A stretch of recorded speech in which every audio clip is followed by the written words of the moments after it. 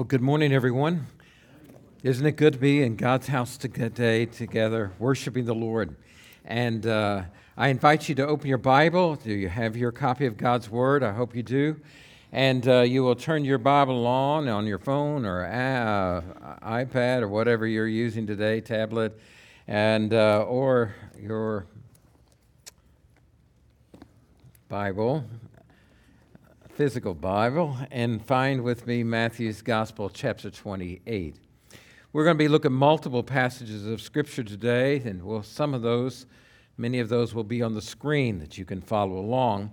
And so we're continuing a message that we started last week, and so we're in Matthew's Gospel, chapter 28. Last week we were looking into the Word of God about what it means to be on mission, to make followers of Jesus Christ. Today we're going to talk about the same thing. We're going to talk about these identifying marks of Christ followers, but then also transition into thinking about how does this impact the values that we have as a church. And so we're going to look in Matthew chapter 28. Now, before we read the text, I do want to make just a brief announcement. We're going to be starting a new series of messages after this series on the church. And that series is going to begin the Sunday after Labor Day. And so we are going to begin the wonderful, rich book of Romans together as a church. And so it's going to be fun to walk through Romans together.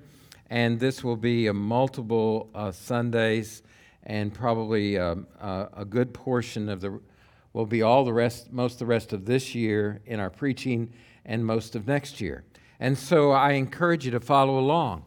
Now, I have available today and next week this is the book of Romans, and so it's just been isolated from just lifted the whole book of Romans in this little book, and it's a paperback book, and it has journaling pages, so that you can write or take notes or journal as we walk through Romans. And this is the translation that I'll be using, that I'll be preaching from. And so they're available. It's called a Scripture Notebook. And if you'd like to use those to take notes as we walk through this great book, I encourage you to do that.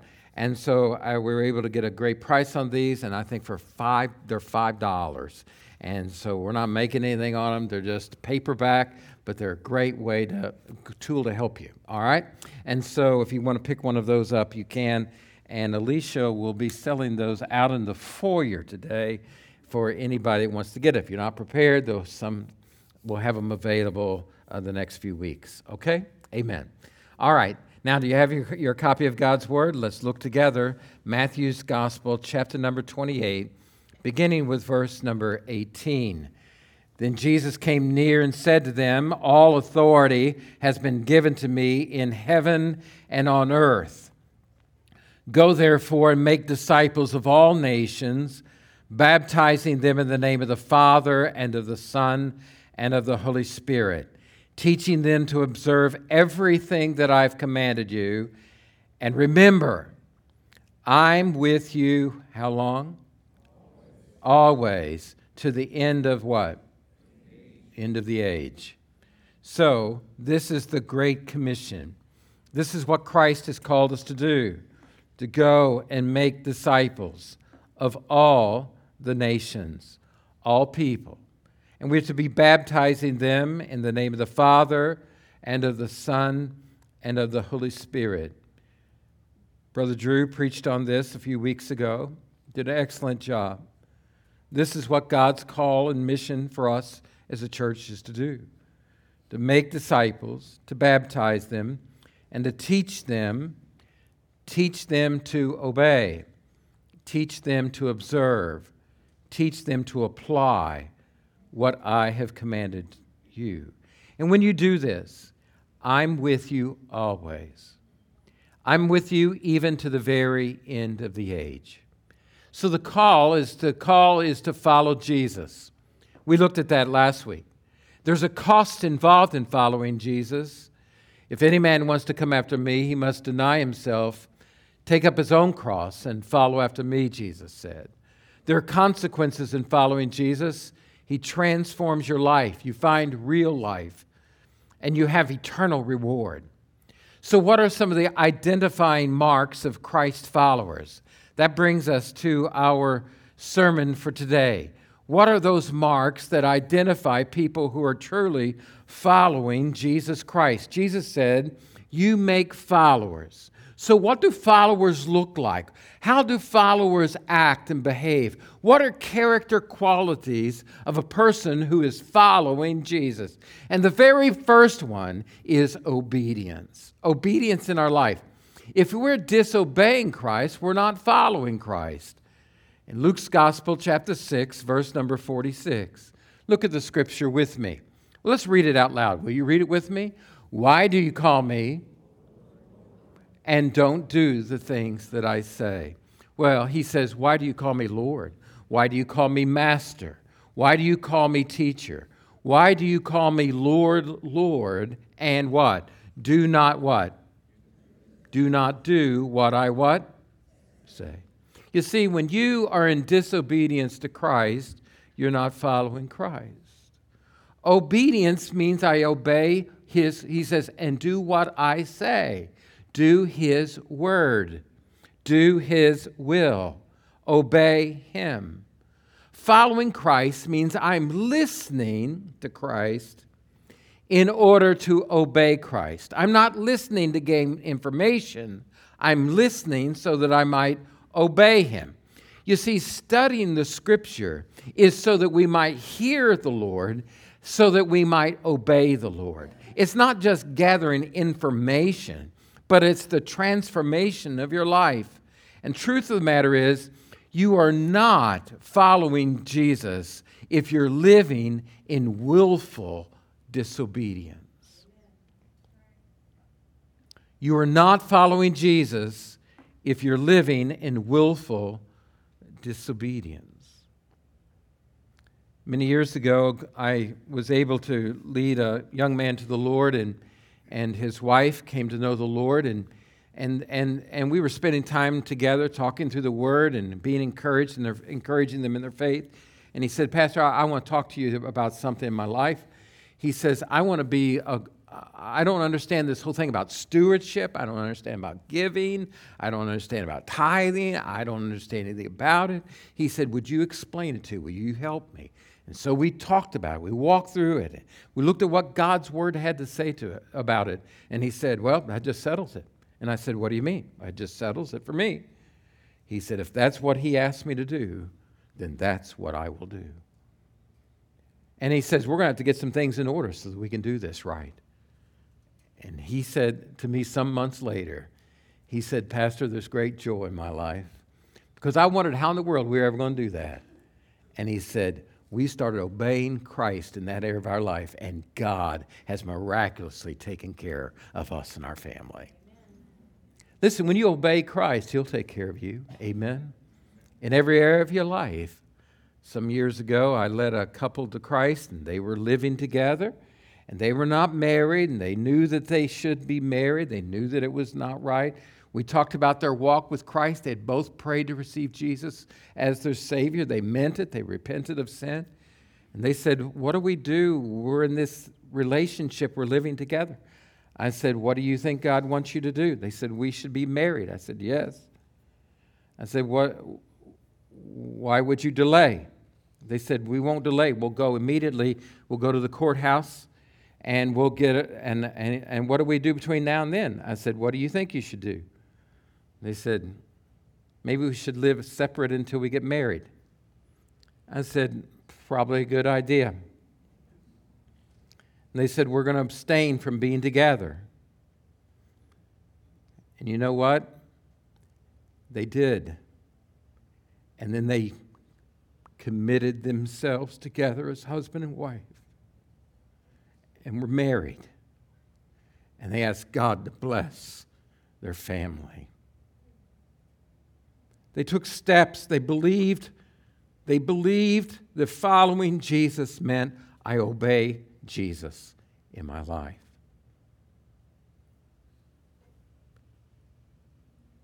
Refusal to obey is the moment you refuse to obey Christ is the moment you stopped following Christ. And the result of that is a loss of joy in your life, a loss of meaning and purpose in your life, a loss of confidence in your faith and your prayer life, and great damage to your soul.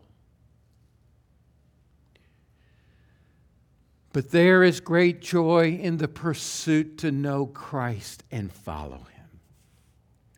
The other day, a young man came to visit me. We were talking out in the yard, and just a handsome young man, professional, the whole world in front of him.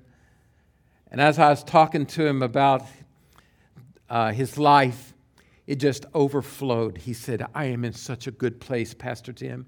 God is working in my life. I am pursuing God in a way I've never pursued Him before. I'm reading the Word. I'm praying. He's speaking to me. He's speaking to my wife. We're both we're pursuing the Lord together. And God is blessing us. He said, I walked in the other day. My wife was reading a Bible, and she was reading a book by A.W. Tozer. And as he says, and I looked up at her, and tears were flowing down her face. And she said, God is so real in my life. This is amazing. And they were pursuing God together. Wow. They were following Christ. It's transforming your life. Let me say it again. If you're willfully disobeying Christ, you are not a Christ follower. And you have no confidence before Him. Secondly, the characteristic of a Christ follower is that they love. People who are Christ followers love. In Matthew's Gospel, chapter 22, verse number 37, the Bible says, He said, love the Lord your God with all... Let's just read it together. Say it with me. He said to them, love...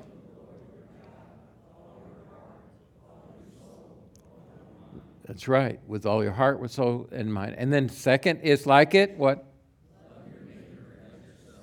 This is what He's called us. He said we are to love. We are to love. Love God with all our heart, soul, mind, and strength.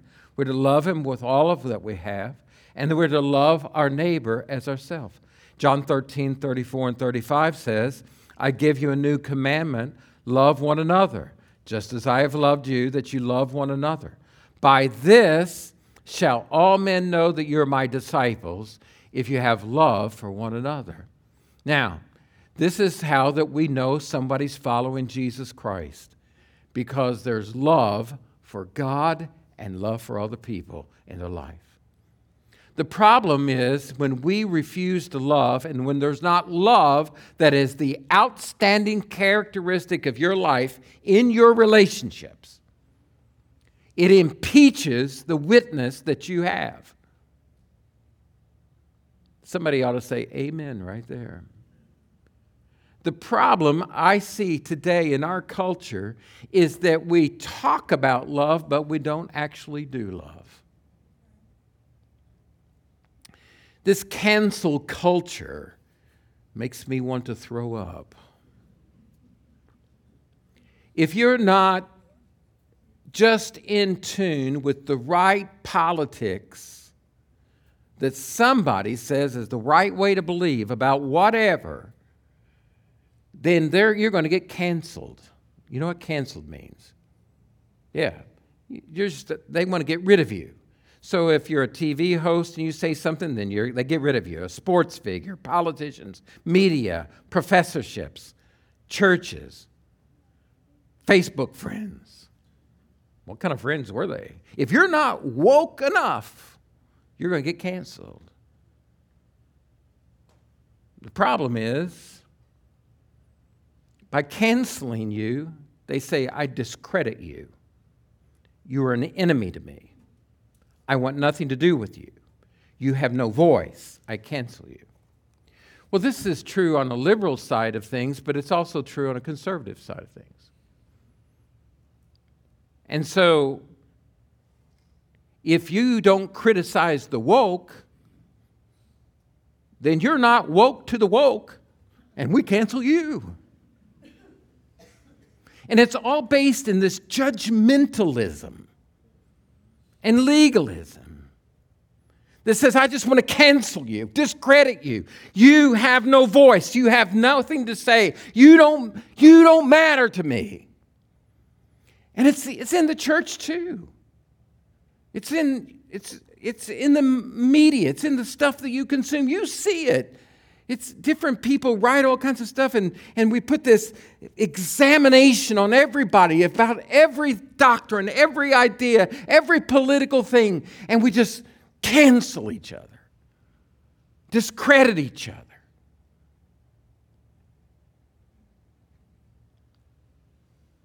What if I just decided, what if we just decided as a church to love God and love people? And what if we just decided we love people? And somebody might be completely different than you politically, completely different ideas and opinions about you. But what if you didn't focus on that? What if you just decided to say, hey, tell me your name. Hey, how's your life going? How's your mom and dad doing?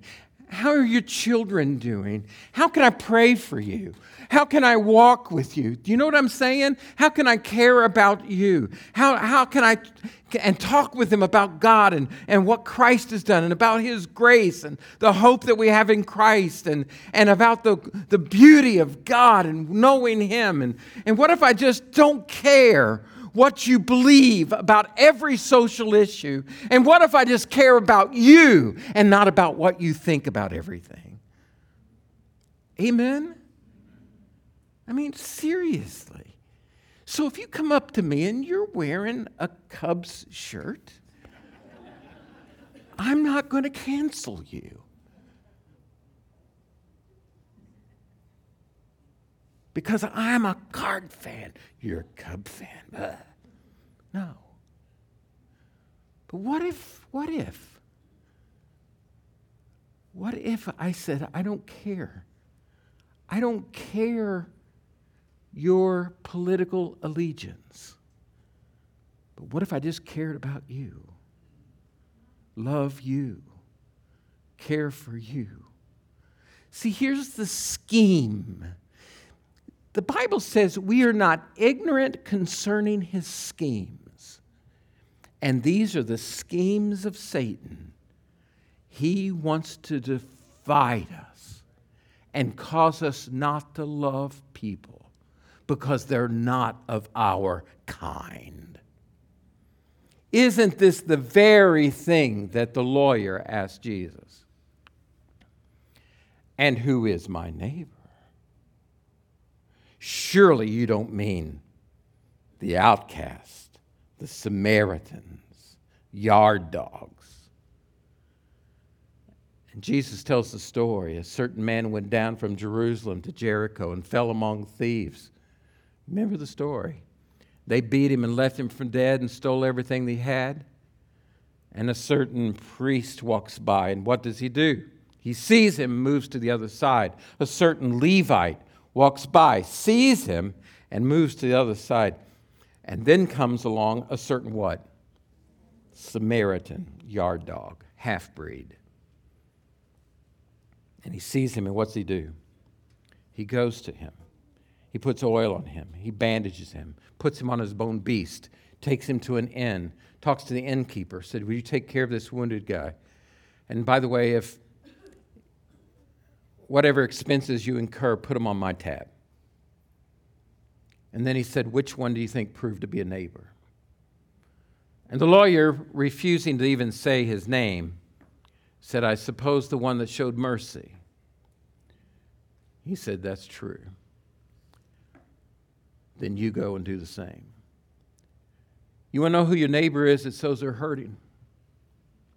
Maybe we could look beyond the political class, and maybe we could look away from an ethnicity, and maybe we could look away from what people believe, and maybe we could just look at the people that are hurting and go with them with the gospel of Jesus Christ. These are characteristics of Christ followers. They love God and they love people. Number 3, they serve. In Mark's Gospel, chapter 10, verse number 45, would you read it with me? For even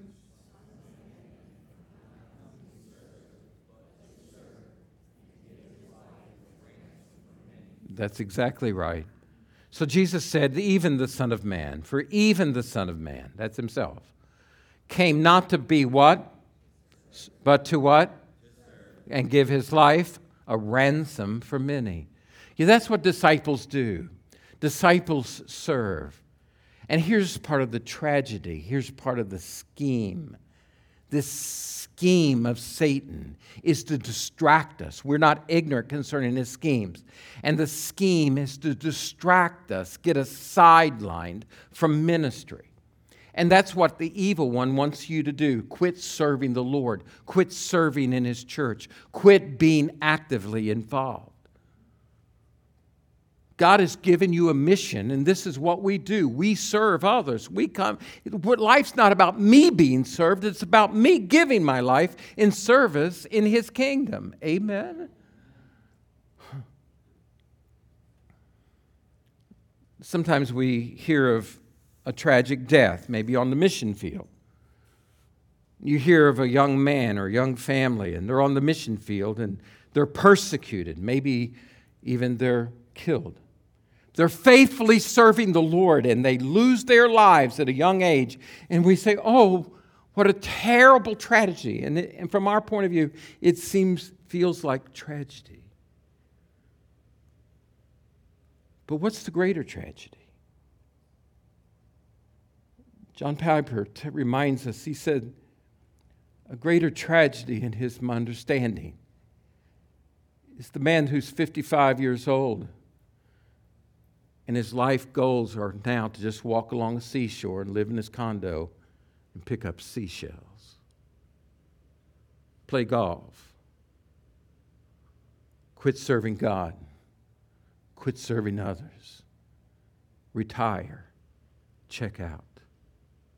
The greatest tragedy is when you do not live a life to serve God.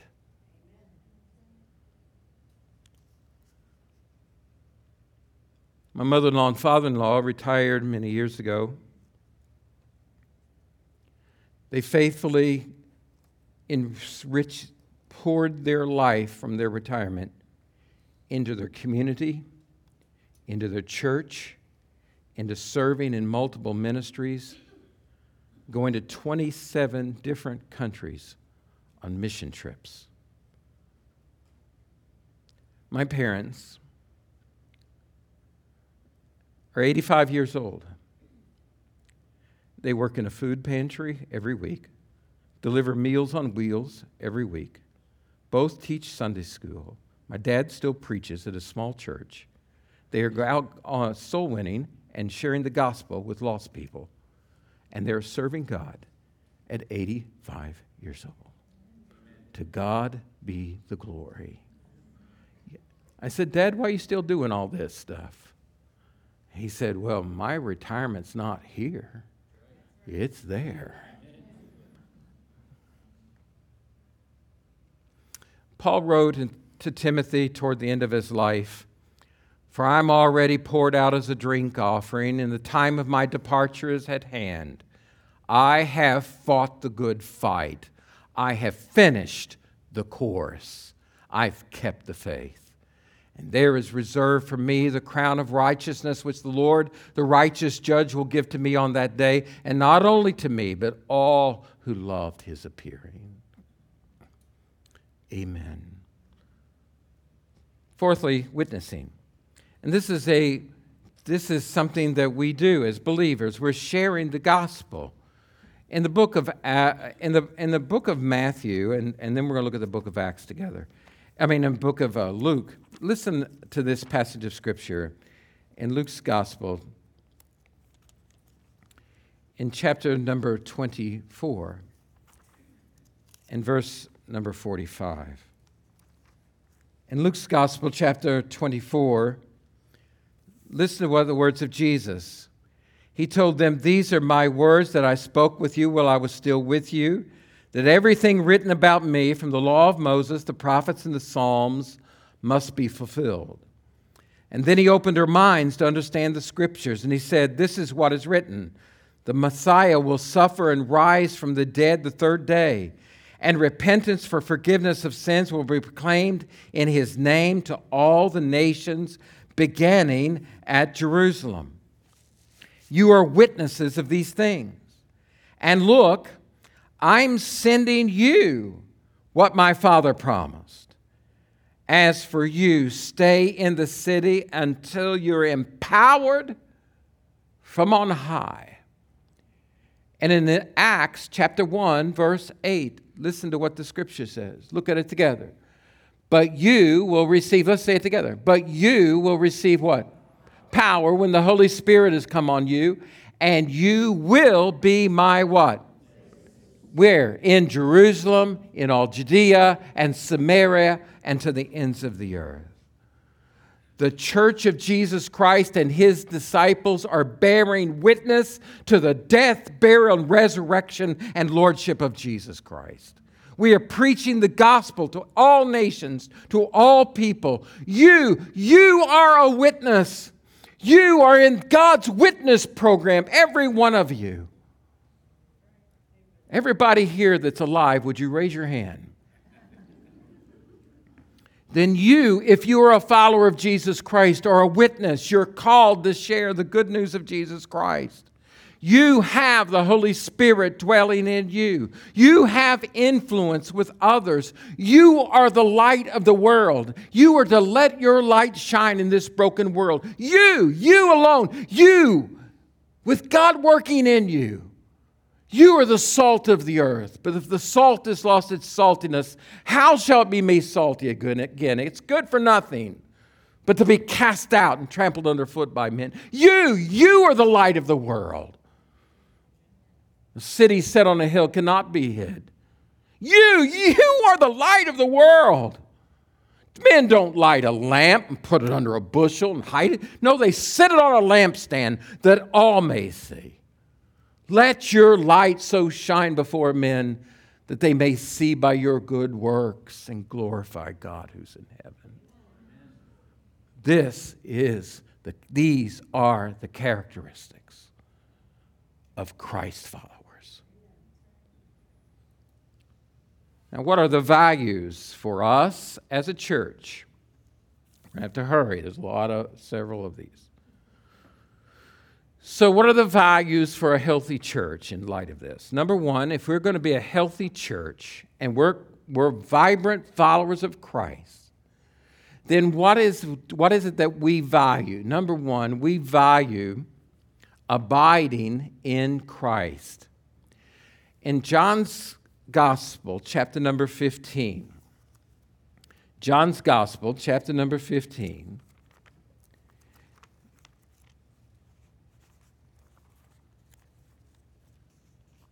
in verse number 1, it says, "I am the true vine, and my Father is the gardener. Every branch in me that does not produce fruit, he removes or lifts up. And he prunes every branch that produces fruit so that it will produce more fruit. You're already clean because of the word that I've spoken to you. Remain in me, and I in you, just as a branch is unable to produce fruit by itself unless it remains or abides on the vine, neither can you unless you remain in me. I am the vine, you are the branches. The one who remains or abides in me, and I in him, produces much fruit, because you can do nothing without me." You can do nothing without me. You can do what? Without whom? Me. You see, you may have activities in a church, but it amounts to nothing eternally. You can have programs, you can have an attendance, you can have buildings. But apart from me, you can do nothing. Nothing that lasts, nothing that transforms. Folks, we are in a spiritual warfare, and it is essential that we as a church abide in Jesus Christ. Now, are you abiding in Him? You say, Brother Tim, what does that mean? It means you remain in Him. You rest in Him. You rely upon Him. You trust in Him. Are you trusting Him? Relying in Him? Abiding in Him? He loves you. Christ died for you. Truth of the matter is, you have to rely on Him because you can't save yourself. How many of y'all believe that you can earn or work your way into heaven? No. If you do, I want to talk to you right afterwards. You can't, because you're not good enough. You can't earn your way into heaven. All have sinned and come short of the glory of God. There's none that are righteous. No, not even one. All we like sheep have gone astray. Everyone has turned to his own way. But the Lord caused the iniquity of us all to fall on Him. And it's by His stripes that we are healed. Our righteousness is not found in us, but in Him. Christ, the righteous one, died for unrighteous ones so that He might bring us to God. And He has declared us righteous in Christ Jesus. You see, this is our only hope. So I rest in Him for my salvation, but I also rest in Him, rely upon Him, and trust Him in my life. That means I spend time with Him.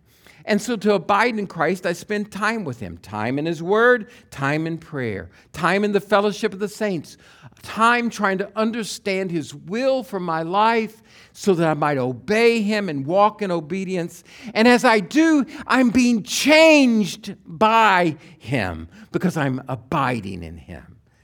So He wants to produce fruit in my life. And so whenever I'm not bearing fruit, He comes alongside me, the Holy Spirit, and He lifts me up. He disciplines me. He strengthens me. He works in me. The whole goal is Christ, God the Father, is wanting to see the life of His Son manifest in my life through fruitfulness. That's what God wants to see in your life. And so He's at work in your life. Now, He not only lifts you, encourages you, strengthens you, comforts you. Sometimes, because He loves you, He corrects you. And He prunes, cuts some things out of your life, calls you to repent of sin, things that separate you from Him. This is what sin does. Satan is a liar and a thief. And sin separates us. It brings a separation in that relationship with God. Not that He quits loving us, but there's something between us because we're living in disobedience and we're living in sin. Listen, Satan is a liar and a thief, a murderer from the beginning, a liar from the beginning. And he wants to destroy your life. Listen to me. Listen to me. Some of you have given in to the lie of the evil one.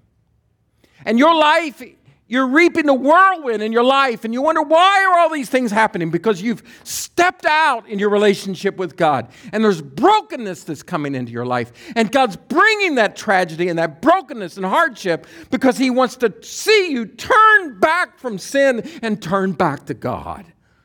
That's where the life's found. It's because He loves you and He cares about you. He prunes you. Here is the sad thing. Sin not only separates us, sin does a separation inside our own spirit. Because when we confess one thing and then we're living a whole nother lifestyle, it causes dissonance in our life, a fracture because of this dissonance. And so what happens is we compartmentalize then. This is something we do mentally, emotionally. And so we set aside and say, well, this other part of my life, and I'm going to live in sin over here about that. But then I have this other compartment of my life where I'm going to worship God and raise my hands and pretend that I'm walking with God. And that brings a fractured personality, a fractured self. And it brings destruction into your life. And a lack of confidence because you know you're not living rightly. God will not have it. We're to love the Lord your God with all your heart, with all your soul, with all your mind, with all your strength. He wants all of you. All of you.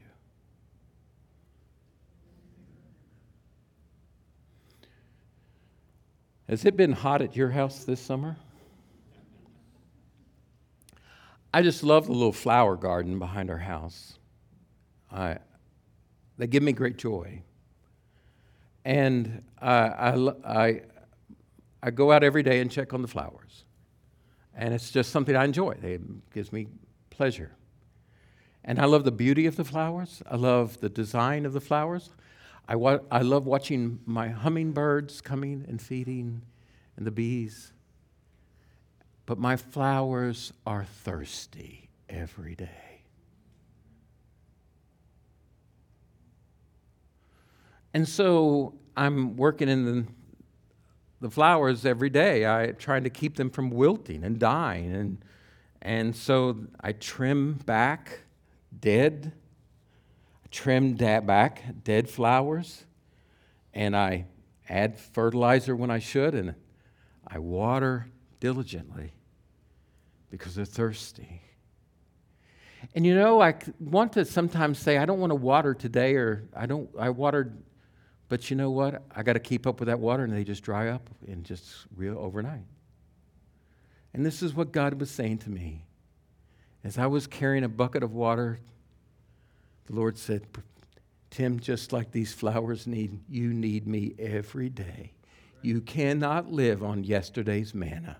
You only can live on today.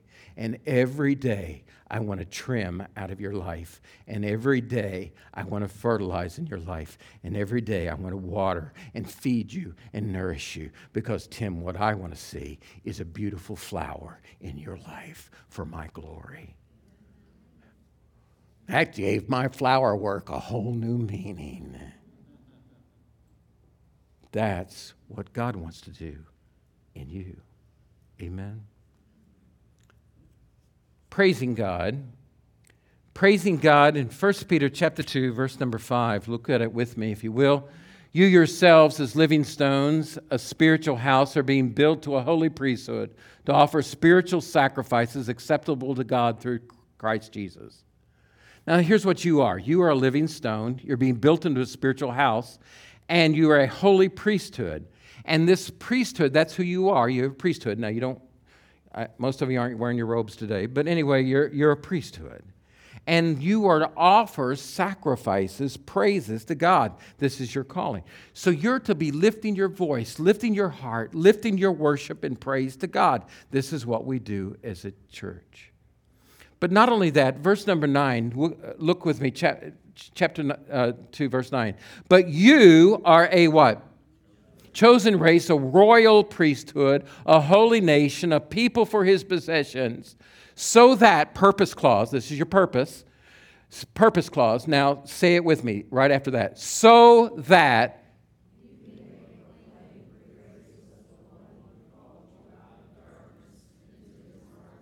you may proclaim what? His what? Praises. Praising God is when we gather together and praise and worship the Lord God Almighty. And if you can't praise God today, there's something wrong.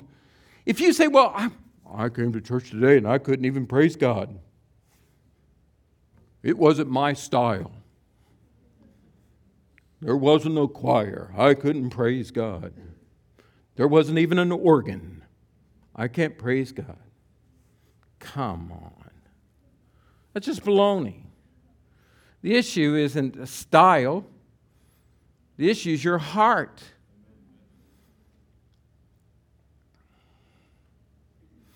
I'm telling you, people are being stirred and moved by the Holy Spirit of God.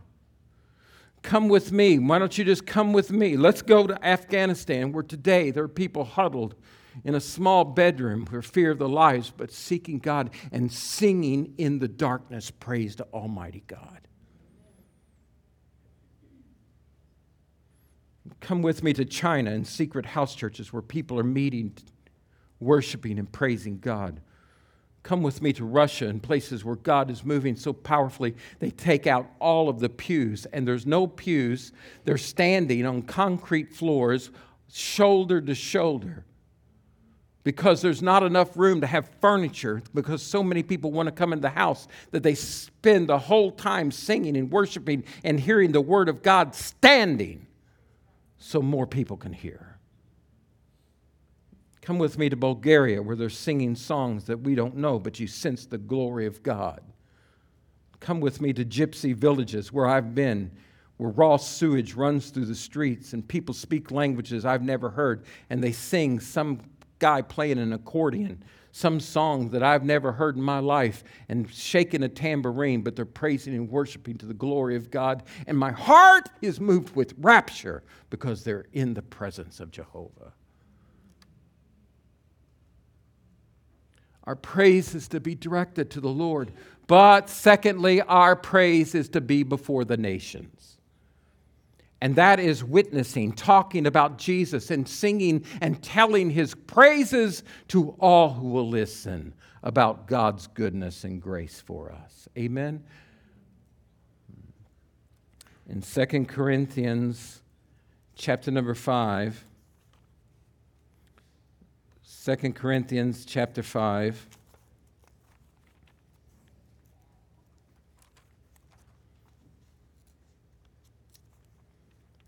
Listen to how the Apostle Paul says concerning our ministry. In 2 Corinthians chapter number 5, verse number 18. Everything is from God, who is reconciled to Himself, to us to Himself through Christ, and has given us the ministry of reconciliation. That is, in Christ, God was reconciling the world to Himself, not counting their trespasses against them. And He's committed the message of reconciliation to us. Therefore, we are ambassadors for Christ. Since God is making His appeal through us, we plead on Christ's behalf, be reconciled to God. In chapter 6, in verse 2, see, now is the acceptable time. Now is the day of salvation. Living a life of worship means boldly and intentionally proclaiming the gospel in this broken world. See, it means belonging to a community. In Romans chapter 12, verse 4. Romans chapter 12, in verse number 4. Listen to what the scripture says.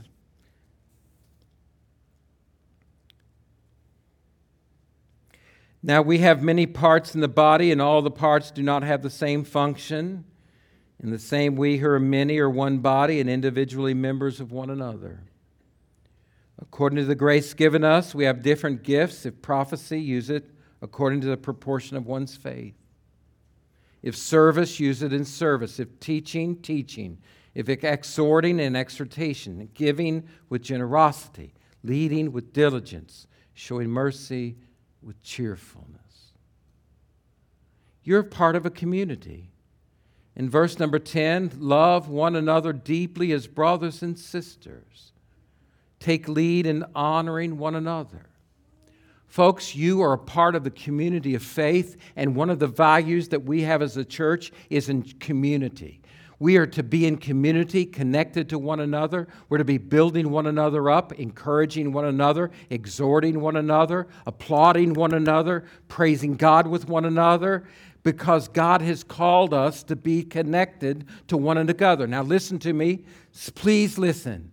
Your absence from the body of faith, the church of Christ, hurts you when you're not here. That not only hurts you, it hurts others. It not only hurts others, it hurts the body of Christ.